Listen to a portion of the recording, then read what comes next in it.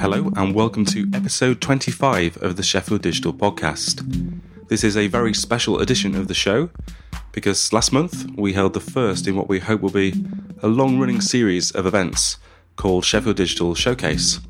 And the aim is to try and showcase digital stuff in Sheffield by some of the local firms and freelancers who have done something great, got a significant piece of work that they've recently put out into the world, and they want to tell people about it. And so this is what the event is for. For this first event, we took over the platform, another long-running series of events in Sheffield, and we had 5 different speakers, and that's what you're going to hear in this podcast. And they are, I should tell you who they are first, really. Nick Crossland from Joy Polloy. He talked through their work on The Circle, that's it, the Channel 4 show, The Circle. They did all of the stuff for that. And then Boneloaf, who made the incredibly popular game Gang Beasts. Then we hear from Ben Carlin from Megaverse, who will talk you through his VR and XR experiences. Then we have Joe Dreikman from WANdisco, who is going to talk you through what they've been up to recently. And finally, we have Red Mackay from Bossa Nova, who have recently set up in Sheffield. We have got 5 marvellous talks for you. You can listen to them all right now. What we will say is that this was recorded using a very small Zoom microphone, which was placed on the podium in front of the speakers. Now, it's fair to say not all of the speakers stood in front of the podium, as is their right, I think you'll agree. So the sound quality does change slightly between each speaker, but I've done my best to make sure that it all sounds as good as it possibly can, given my ability and skills. So, to kick us off, it's going to be Nick Crossland from Joy Polloy. I'll be popping up again later on in the show, just to do introductions and that kind of thing, so you know where you are at any given point. Enjoy! I'm feeling very time pressured by this because I've got a lot to say, so I'm probably going to talk quite fast. My name's Nick Crossland, as Chris said. Thanks very much, Chris. I'm the creative director of Joy Polloy in Sheffield. We're a creative digital agency, and we specialise in broadcast, media and culture. There's 13 of us. We've been going for quite a few years. We started life many years ago in the technology park, so mission accomplished on that score in the long term. And we've been lucky enough to work on some really exciting projects over the years. Lots of digital work for TV, and we've also been really lucky that our work has been very well recognised, and we've won 2 BAFTAs for digital creativity, and which has led us to this niche in creative stuff for TV. So, quick show of hands, did anyone watch The Circle? Anyone aware of it? Oh, it's the entire audience that watched it are here tonight. It's great. So, for those of you who didn't watch it, it was described as being a bit like Big Brother, but a reality show like Big Brother, but instead of everyone living in one house together, all of the 8 participants lived in their own apartments within one block. They never met each other face to face, and the only way they could communicate with each other was through a bespoke social media platform that allowed them to communicate with each other. It was a huge, big, ambitious commission for Channel 4. It was the big show of the autumn, and hopefully, if the sound's working, I'll just give you a quick taste of what the show was like. So our story with this started at the beginning of the year when we were asked to pitch to Channel 4 and Studio Lambert, who's the production company that made it. So they're the company that made Gogglebox, amongst other things. And we were asked to do it based on our reputation and our previous work for the channel, and our experience of creating digital stuff for TV, and our reputation for rising to even the most difficult challenge. And there was 2 main things we were talking about before we were asked to be the digital partner for the show.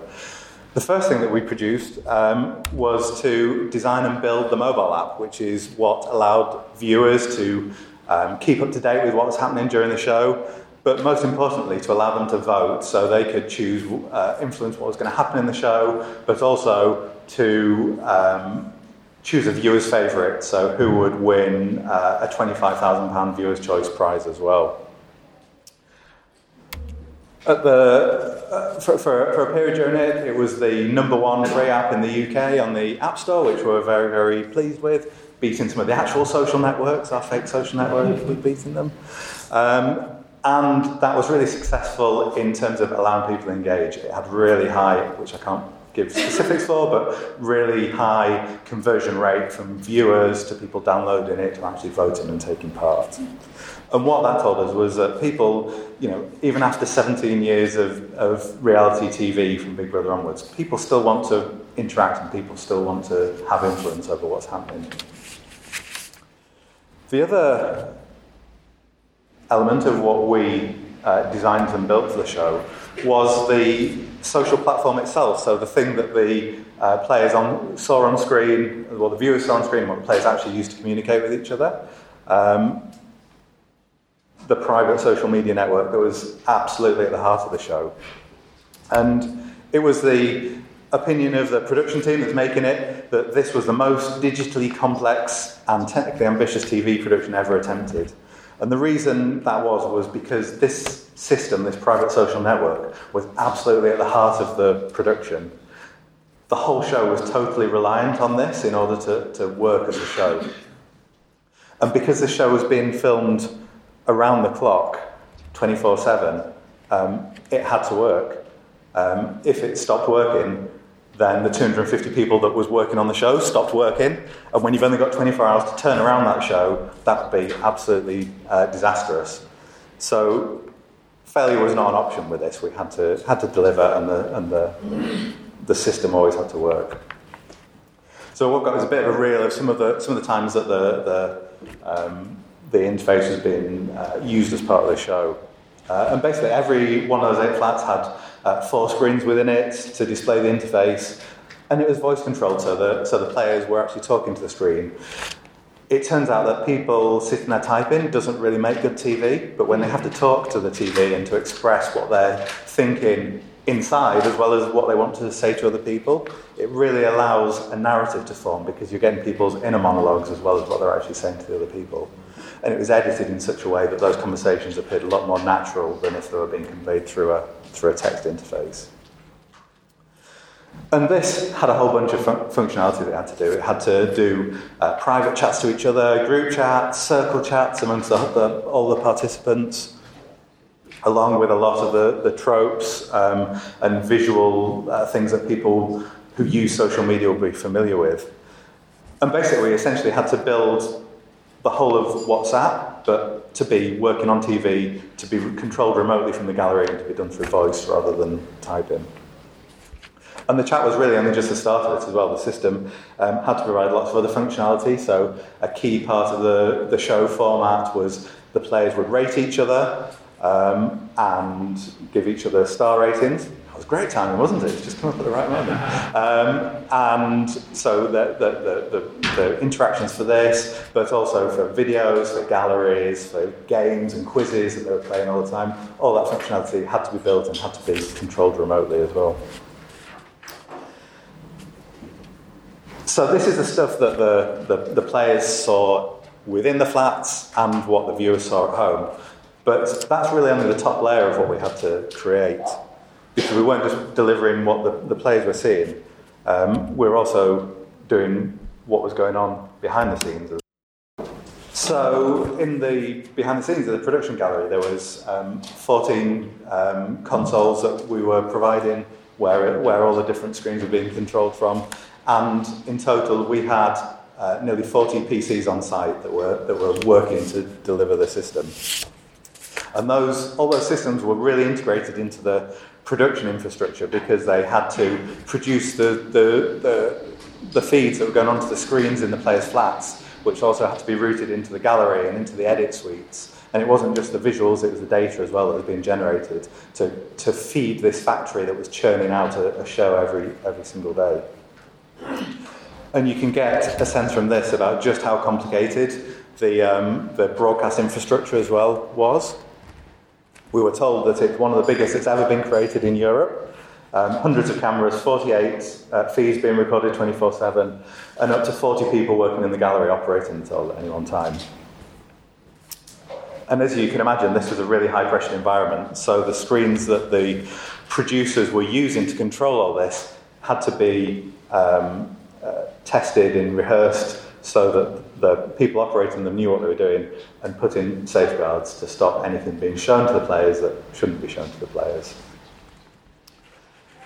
So the show had a dedicated fan base. It garnered a loyal online following, and we kind of knew it had lodged in the national consciousness when the design for the profile screens that we'd done was used by the Evening Standard cartoonist in the paper. So, in summary, because the time is up, this has been, for us, it's been a once-in-a-lifetime project, and you just really can't beat the excitement of seeing the work that you've done on TV every night, and then being able to sneak in and say, actually, we want to change this bit, we want to make this a little bit better for the next night. And we're really, really proud to have been so closely involved in it. And hope you've enjoyed this little taste of what we've done. Thank you very much. And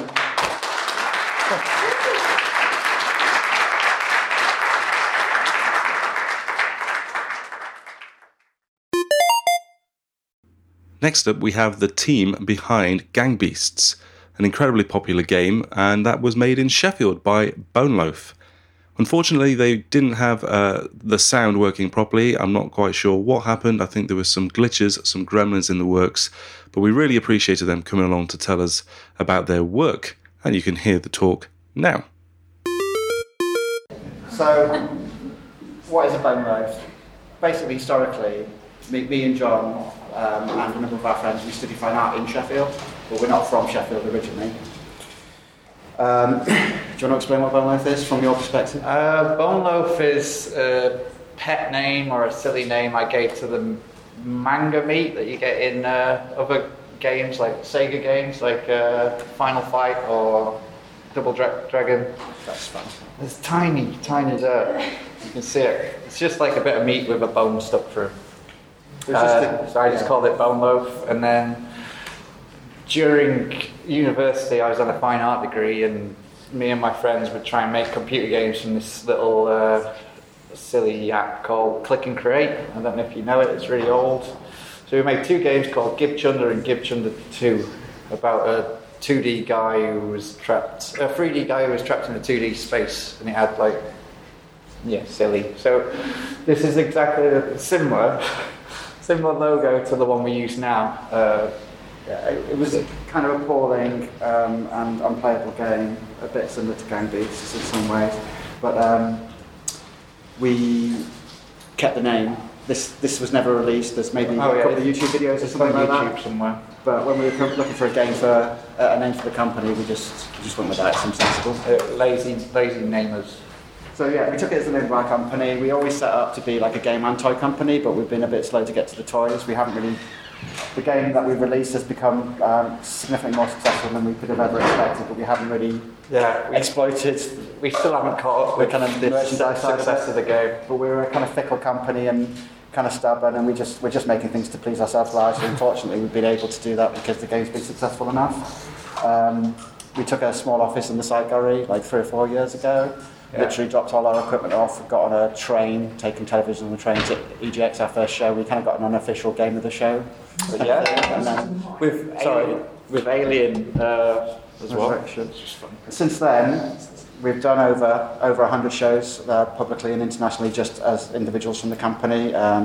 Which we employ 6 people currently, but everybody in the company is probably somebody that John knew prior to starting I only the company. employ friends. It's nepotism and stuff like that. It's more to do with the fact that we realise they can probably tolerate our failures because we weren't set up as a company when we became popular. We're still doing that at the moment. We're still going through contract law. We're still doing legal compliance, pensions, a whole load of things concurrently whilst trying to do the quality assurance for the Xbox release later this year. Possibly Xbox. Do you want to hold that? But anyway, basically, all we did is got a small budget from the ERDF money from Middlesbrough, from Teesside University, to have a look at setting up a company. All we had were a series of bad drawings. And it was literally just a scheme to try and identify people working with digital skills that could maybe commercialise or monetise those skills in some way for the area. And we thought we'd be like a support industry. We earned £130 in the first 4 years of trading. We built a climbing app for Sheffield Hallam University as a prototype, and we did a Halloween festival in Teesside. But we did a lot of prototyping and a lot of experimenting. The one thing that we did well was we showed the game early, and we let people into our story early, and that's been a big part of our success. So we made about 10, 12 prototypes in that period. Mm-hmm. Some of them which were made in Sheffield. There was a Sheffield First Player Game Jam we did a game for, and there was also Sheffield Hackers and Makers. We did an interactive thing. We're very interested in physical computing prototypes. But here's one of these. It's called Treasure Goblin. It's difficult to see, but it was tracking fingers of an individual's hands, kind of a form of digital puppetry to simulate flying maggots or a five-headed hydra. This is another one. All of our games are heavily physics-based, and they're all experimental. So in this example, you can kind of see the skeleton's still moving with his limbs removed. And this was a precursor to Gang Beasts, I guess. This is Grim Beasts. We actually gave it to a friend of ours just to play with, and he took it to Abertay Dare to Be Digital Festival. When this was 4 years ago now, he was showcasing an Oculus Rift game, and there was a big queue because that was new hardware at the time, and he put this game on for some kids to play locally. We ended up in a BBC article, and that gave us the confidence that actually we might be able to be game developers. We're still not entirely sure that's going to happen. We do a lot of other prototypes. This is a physical computing prototype using compressed air to control a fish. It's kind of an underwater Flappy Bird clone that we made in 6 hours for a game jam. We're hoping to do a cinema version of that later next year.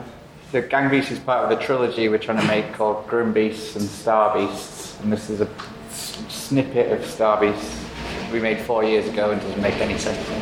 We prototyped things and thought they were too difficult for us with our current understanding, so we tried to simplify and ended up making a space opera prototype that was incredibly complicated.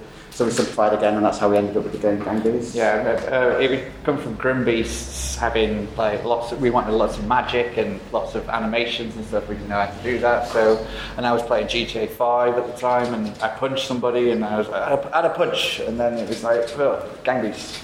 So we did a lot of prototyping, and we actually released a version, like a playable version of the game on Valentine's Day in 2014. Since then, it's had over, I guess it must be approaching like 2.5 million downloads of the free version, and we've probably done something similar in terms of sales at this point, and that's having the game funded through early access.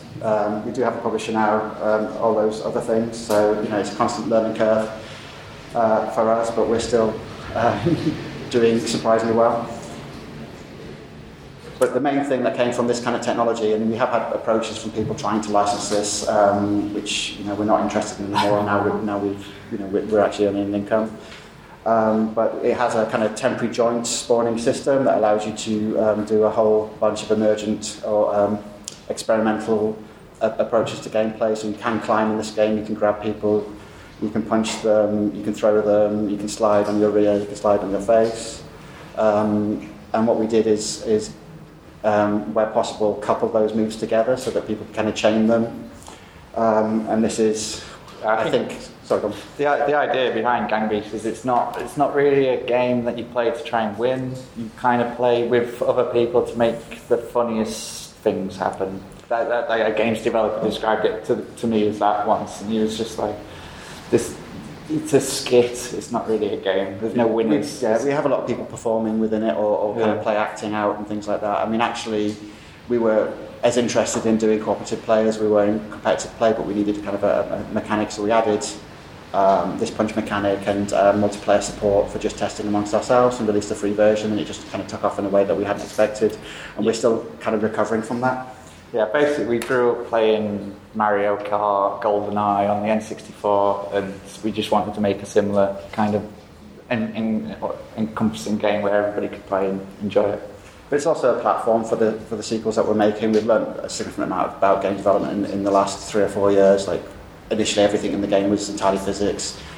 We had to reverse engineer the game effectively to add online support. We have servers now in, I think, 16, 17 countries. There'll be people playing the game live now. Yeah.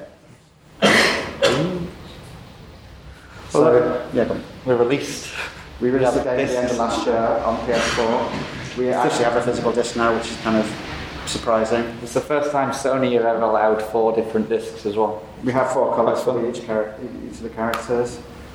I'll skip that. We've got 10 seconds. We're doing vinyl. We've done vinyl. We're doing push toys. Coming soon. We live in Sheffield. Thank you. That's us.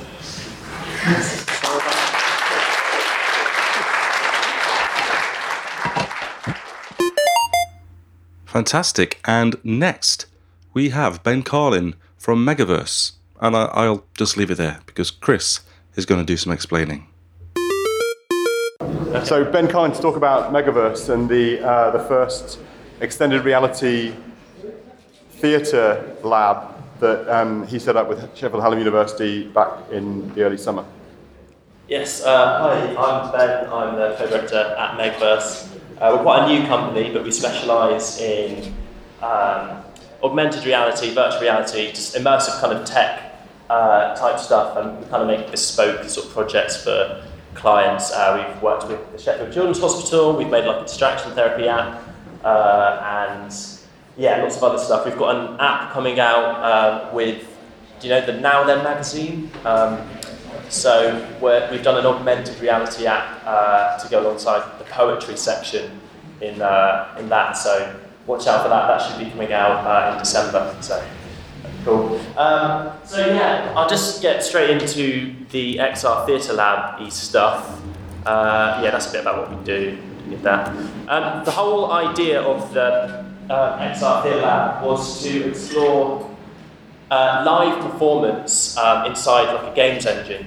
So the whole idea is we kind of made this 3D scanning rig, which was kind of like a volumetric scanning rig, so kind of holographic sort of performance. And we kind of put actors on a capture stage, and that data was then transmitted into the games engine, and then people were watching the performance remotely through virtual reality headsets. So that was the kind of, and it was just exploring kind of, storytelling in this new type of medium. And it wasn't, the whole idea wasn't about kind of taking pre-existing theatrical works like Shakespeare and just plonking it in VR. It was more about, let's create some new work and see what new opportunities can come out of using this technology in this, this immersive kind of tech. So I've got a little video to kind of show you a bit better kind of what I'm talking about. So let's just get out of this. Me again, sorry to interrupt. At this point, Ben played the video to the audience, and of course, this being a podcast, you can't see it. Thankfully, he goes on to explain. Imagine the sound is there. But so what's going on here is we've got kind of, they're being live streamed into this quite basic kind of scene. But the idea is that the coder sits alongside the performers, and we've got a 3D modeler in the room as well, and it's all about rapid prototyping, just kind of content. You can kind of see that the aesthetic is kind of glitchy, but then we started kind of using different shaders and playing around with scale. But I was quite interested in volumetric capture over, say, just because it's kind of got this visceral sort of quality to it, because you're capturing the live depth data. So this is what we did with this piece. We kind of made them sort of giants, and this is the kind of capture stage that we sort of set up for it. So when they're in there's someone in a headset remotely kind of watching this in live time. Is the sort of whole idea. But it was interesting just because we had the director in space as well, and it was kind of like, okay, what happens when we make the actors giants, and how that actually then affects their whole movement, because they've never been giants before, so how do they then, they had to kind of slow all of their movement down. And so this bit here, the idea is that the person inside the headset is now actually kind of being touched remotely. So we kind of like played around with some mixed reality elements as well. And then that's Majid. He gets around. And yeah, what we were doing there is we were just shrinking Sam down to the size of a little mini pin, and Majid was kind of trying to stamp on it. Yeah, and so one of the other really cool parts of this project was it was kind of centered around this volumetric scanning rig, but we wanted to kind of do stuff with tilt brush and rapid prototype. I mean, I think one of the things is obviously the way that Unity's come on so much, and it's so drag and drop, and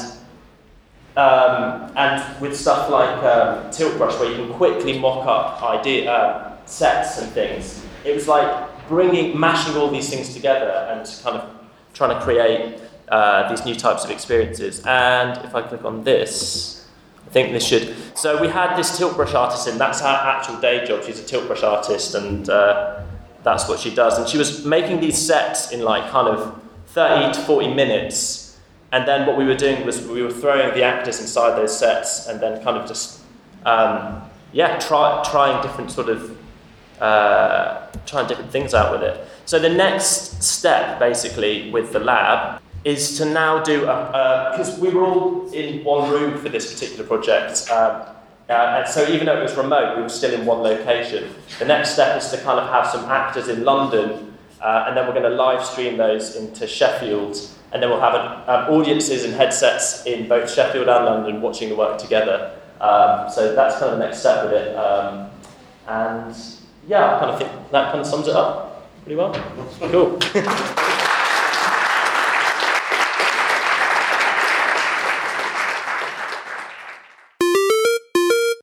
There we go. Marvellous. Next, we have Joe Dreitman of WANdisco. And I'm going to let Chris take over again because he does a marvellous job of introducing. Okay, right. So next up is Joe Dreitman, who your user experience director? Lead. Yeah, the person who does it. Yeah. And so I'm quite fascinated to find out what WANdisco really does. Because we know it exists, we see the big sign in the Electric Works when we come out of the station and look over there, and we know you do something really clever with data, but we're not exactly sure what. But you guys have got a new product, haven't you? So that's right, yeah. And I've got 15 seconds left. Yeah, that's right. So 2 words, Joe. You've got 2 words. Live data. Right, go. Okay, so hello, I'm Joe. I've been in Sheffield for more than 10 years. I work at WANdisco. I'm the user experience lead. I'm also a product manager now. So ultimately it means if you have a bad experience with our product, it'll be my fault. I will have made a decision that led to it. So I want to be really clear about that. So we tend to sell to large multinational companies. If you're a FTSE 100 company, you have the problem that we're solving. But I'm going to scale it down a little bit for this group first, and then I'll go into more detail in a moment. So last time I was asked to explain our software, which is kind of complicated and techy, and we have patents and maths papers written about it. It was for the museum in the Millennium Galleries, and they asked for something made in Sheffield, and they came to us, a software company, and said, can you make us a poster, because no one will get what you do? And I said, no, I can't make you a poster, but I can make you something laser cut. So me and the colleague together, Gary, we created this interactive installation where with magnets and LEDs, hopefully we managed to explain to people what our technology does. So in basic terms now, since you can't interact with it, you grab data that's incoming from across the world. We've got these LEDs going around the bottom that show you data being generated. You grab that with any tool, and you ingest that into our funnel. And lots of locations, you won't be able to read it, but the different entry points into the funnel are different locations around the world. You throw the data in, and what we make sure of is that it is applied in one order only, and in that order everywhere. So it doesn't matter how complicated your network is, how large the amount of data is that you ingest, and how difficult it is to manage that for a company. Once it goes through our algorithm, we can guarantee that it happens in a specific order. And that makes us unique, and that's what our patent is in. It uses a voting algorithm from back in the 70s that we enhanced a little bit, and that's our secret sauce. So we have a global team. I said we're in Sheffield. We're very much a Sheffield company as well, but it was founded in Silicon Valley, and we still have a presence there. And we've since expanded to Belfast. We have an office in India. We have people in Australia and Japan and China, as you can see here. This particular software was also developed with people in Eastern Europe together. And we have a team in Russia. So we're distributed. Most of our sales are in the US. So we're not as affected by current political situations here because we tend to sell in dollars, and that works well for us. And that's where most multinationals sit in the end. That's where they make the decisions and where they have their big offices.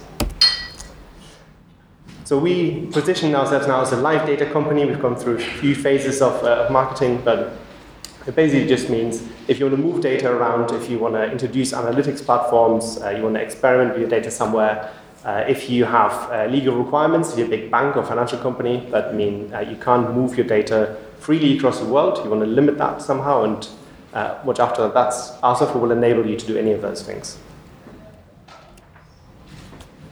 The other thing we do is that, or it's not the other thing, but another aspect to that is that because you can make changes anywhere in the system, and we guarantee it'll be the same everywhere at the end, you don't really need like an active site where your data arrives first, and then a passive site later on that you might use for recovery or for exploration. You can use all of those at the same time. Something that's really popular with especially IT departments whose budgets aren't increasing at the same rate as the data is increasing, because that expands rapidly. And that's shown by some of these companies. So we're a listed company ourselves, so we can't name everything as easily as we would have done in the past, but we have, like I said, if you're a Fortune 100 company, you always have our kind of problems. So we've sold to a car company who have 100% uptime, and they need that for their driverless car initiatives. We have a Fortune 50 retailer as well, who can now fully use their computing capacity rather than having a passive site somewhere and an active site that they actually use. And similar for banks. So if you have lots of financial transactions and huge values go through your data especially, you can't really afford downtime, and you'll have a huge cost to not being able to access your data for a certain amount of time, even in terms of minutes. So all of those companies are very happy with having used our software already. And we deliver our software across any partner you can name. If you think of the cloud or even on-premise infrastructure, anything large, either we support them or we've partnered with them. And especially Amazon here, Microsoft Azure, Google Cloud, all of those are platforms we partnered with. Alibaba is a provider as well in China. And the new product that I'm talking about today, we've announced already, but it's still fairly new to the market. It's called Multi-Cloud. Fusion for Live Data Multi-Cloud, and it allows you to ingest, for example, going to get more techy here. If you ingest an object into an Amazon S3 storage account, you'll have a blob in your Azure account container, more or less immediately at network speed, basically. And we'll make sure that coordination across those systems happens. We provide a proxy through which the communication goes, and then we'll agree using our technology, the ordering of these changes, and yeah, you can now move between clouds if you'd like to, if you just want to hedge your bets and have it in multiple regions for data, any of that's possible. We're always looking to expand that as well. And we make that possible by having a core technology called Fusion, and we make that extensible. So a lot of our development is around applying this specific sorting algorithm, essentially, or the agreement algorithm, to any kind of sort of data store that you might imagine. And in addition to the data stores, we then have databases that sit on top of those. We'll have security systems that sit on top of that again. And we need to make sure it's the same across the world and still give you the control to decide what you want to include or not. So here goes a little bit over that again. So we'll give you the same data everywhere. There's no kind of limit to scale that we've yet hit. Obviously, as you scale, we will have to scale the infrastructure with that as well. Usually we hit limits of CPU or memory available or network speed before we hit anything fundamental with our software. Anything limiting there. We often use for data on disaster protection as well. So I said earlier, you don't need a passive site that is your backup somewhere else, because you can actually have the same live data everywhere. So if a data center becomes unavailable, you reroute your traffic to one of the others, and you can be certain that you'll have the same changes there and the same data available. That also means same data everywhere. You can, what's called a data lake quite often in industry. You have all your data in that same place, and how someone uses it doesn't really matter as much. It doesn't matter either where the data comes from. Like I said, we replicate the data in all these different places. I took out slides that are more detailed still, but I notice I'm out of time almost. So we go across all sectors. We go across all types of data. Our work is applied at a level that's so low down in the technology stack that we don't tend to care about that aspect. We don't need to make changes to our software to support it. And I wanted to show you a live demo, but I had a problem with multi-factor authentication in one of the cloud providers. So I'll show you the littlest example here. Two different zones. One's AWS, one's Microsoft Azure. There's a very small amount of data here, but what happens here is that we've compared them. We see what's inconsistent, let's say, to start with before we apply. As you choose your source of truth, where your data really belongs, we'll show you what we're going to change on the other side, and then you have some options around your repairing that data, how destructive you'd like to be, and you can apply that. And that's all. That's what WANdisco does. I hope it explained it a little bit, but we're in Electric Works. I know the slide is open to everyone anyway, but if you want to come play with the wooden exhibit that we have that lets you go through the data, just let me know. And if you want to see the software live in a way that I couldn't demo just here, just let me know. I'll be sitting over there somewhere. And it does work, and I've got it on my laptop. So that's it.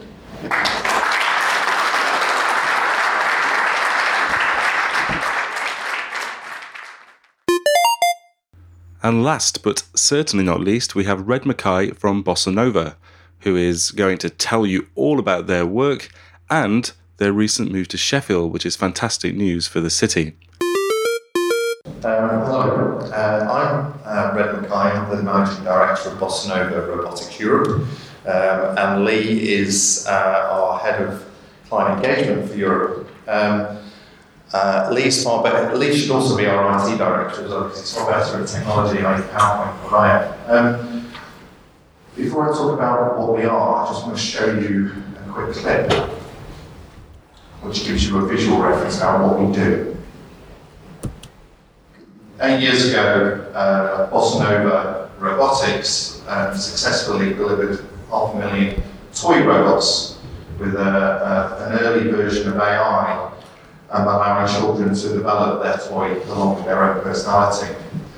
But then you had the likes of Nintendo and Skylanders and game developers who were very widely backed and getting ahead of us and ahead of our technology. So we asked retail, what does our robot do? And our first robot was most well known for being on a ball. It would push and it would wobble, but it would always self-right and it would manage itself. And there's been various science fiction films that have had a robot on a ball, Star Wars most recently. And actually, we were approached while we were on the Intel stand in 2008, and said, can that robot solve a problem for us? Which was out of stocks.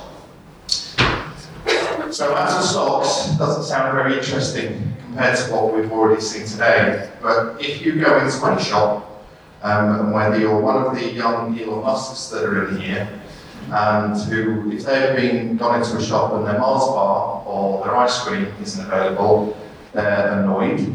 I'm being family friendly with my language. And if you go in and your wine or your beer or your bread or your grandmother's or your mum's favourite item, you are also annoyed, because the likelihood is that you've made the trip, you've parked, you've gone in, it's part of the list, and also you've decided to do that version of shopping rather than click and get it within 2 hours. So what we are allowing is the collection of data to facilitate what is an overdue requirement to transform the entire retail environment. What our robot does, which is what most people see us for, is the robot, is collect terabytes of data on a daily basis, feeds it into deep learning neural network, and then we were able to provide a live image and live data time to the retailer what stock is out, how much is out, what the price is, where it should be, and what the action should be thereafter. Because if you've been, who was last in a Sainsbury's, an Asda, or a Tesco's today? Anybody been in one today? Yeah, so, and some of you will be in tomorrow. They are just part of our life. We're stitched into it. And you've seen them on the aisles, and they're scanning. Yeah, you've seen them with the gun, the flat screen on the top, and they're scanning. It's very manual, it's laborious, it's tiresome, it's fraught with errors. And we get given reported numbers of anywhere between 40 and 60% accuracy in that scanning of that product data. We report anywhere between 95 and 98% product accuracy, and we provide it live and at any time within the store's running time, which in 24-hour retail, that's a big deal to the retailer. So what do we do in terms of getting that, in terms of making it understandable, is we're mapping retail. So visually we'll produce 1080 minimum visual images that are live of that store and that retailer, plus also the data behind that, which is, again, all you will see is the product on that shelf. But behind that is the colleague that's putting that product onto the shelf. Behind that is a truck that's delivered it to the warehouse. Behind that is a supplier that's delivered that product to their warehouse, and then there's been manufacturing. So we're enabling the data in such a live, accurate format that it should be able to challenge and transform retail globally. So that's our history of our Lee's bouncing around along with my presentation probably. So I won't go through this, but if you imagine now margins in retail, anybody have a guess at how much margin an Asda makes in the UK? 10%. How much? 10. 2. So yeah, it's about anywhere between 2 and 3% is their net margin. So when we're providing improvements of well done by the way. So if we're talking in the region of being able to save hundreds of millions of dollars within a Walmart yearly, imagine that within a Carrefour, within an Asda, within a Tesco's, within a group casino. And actually then how they start using that to transform the retail experience, the customer experience of what we use every single day of our lives. Okay? So next one then. Okay, go on. So there we go. That's the key bit, which is that's our hardware. We've actually already been live in 2 large retailers who do not want me to share who they are, but they're very well known. And both of them have stores in Sheffield. And we've had plenty of pictures taken of us and people sharing them on Instagram. We've had a variety of rather potty-mouthed nanas telling us to get that thing out of their stores, up to children telling the nanas that it's all right, like robots helping you get your bread, nana. And I quote. Including children up to 3 years old that have walked up to me and given it a hug. It's autonomous, it works on its own, and so we have chaperones there to ask questions, and it just navigates its way around and it learns, obviously. Yeah, we're all using autonomous vehicles, but as far as I know at the moment, we are the only company to have an autonomous public environment vehicle in retail. So that gives you the headlines in terms of what we are. Some useful images in terms of our scanning deck. We have a huge visual visual stack and lighting. You may see these in stores if you live in Sheffield or one of our cities around or in South Yorkshire. And if you do take a picture and send it to us. I won't go into any more details, I think we're limited. How much time is it? We've got 2.5. Right, so 2.5 minutes. So a little bit about something else. So our head office currently is described, if you looked us up, we're in Pittsburgh, we're a spin out of Carnegie Mellon. And we have a Silicon Valley base, we have a manufacturing base out on the East Coast. We are quite publicly partnered with Walmart. Anybody got an idea of how many stores Walmart have in just the US? Missed the 2%, I was wondering if you knew that. 3,000. There are about 4,600 stores just in the US. Just in the US. Plus there's Walmart Canada, and then of course there is Asda in the UK, with a current bid by Sainsbury's to buy 52% of them. Where do we sit in that? So I was born in Sheffield in 1974, and I spent most of my career having to work elsewhere. So I was incredibly proud 9 months ago, when I agreed to be the Managing Director of Europe, to be able to make the choice to put our head office for Europe in Sheffield. Because I'm immensely proud of Sheffield, and one of the things to help that along is having the bright, incredibly bored children that are in here tonight, because we'd like to donate £500 to the trip as well.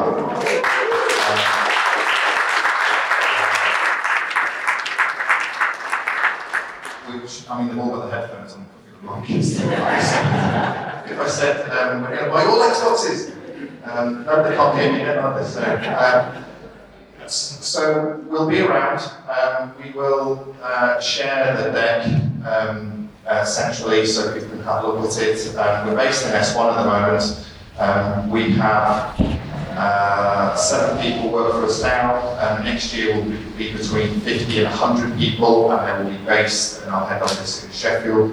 And we will have a hub there. We'll have an expansion throughout Europe and Australasia as well, which we're likely to international.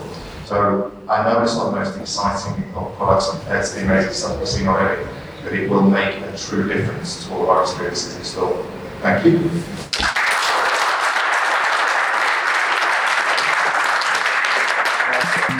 There we have it. I hope you enjoyed that special edition episode of the Sheffield Digital Podcast. Thanks again to all of our speakers who came along to talk at the first Sheffield Digital Showcase. Hopefully we'll be able to produce more of these podcasts soon once we've done more events. And if you'd like to listen to all the other episodes of the podcast, you can do that, of course. You can get to more information at sheffield.digital/podcast, or you can subscribe in all of your favourite podcast apps of choice. You might also want to check out Sheffield Digital Membership, because that's what supports not just this show. In fact, that's just a very small part of it, but all of the work that Sheffield Digital do, especially Chris and Mel, who are out there promoting, connecting and representing Sheffield's digital community all the time. And so to find out more about that, you can go to sheffield.digital/membership. And that's it. Speak to you next time.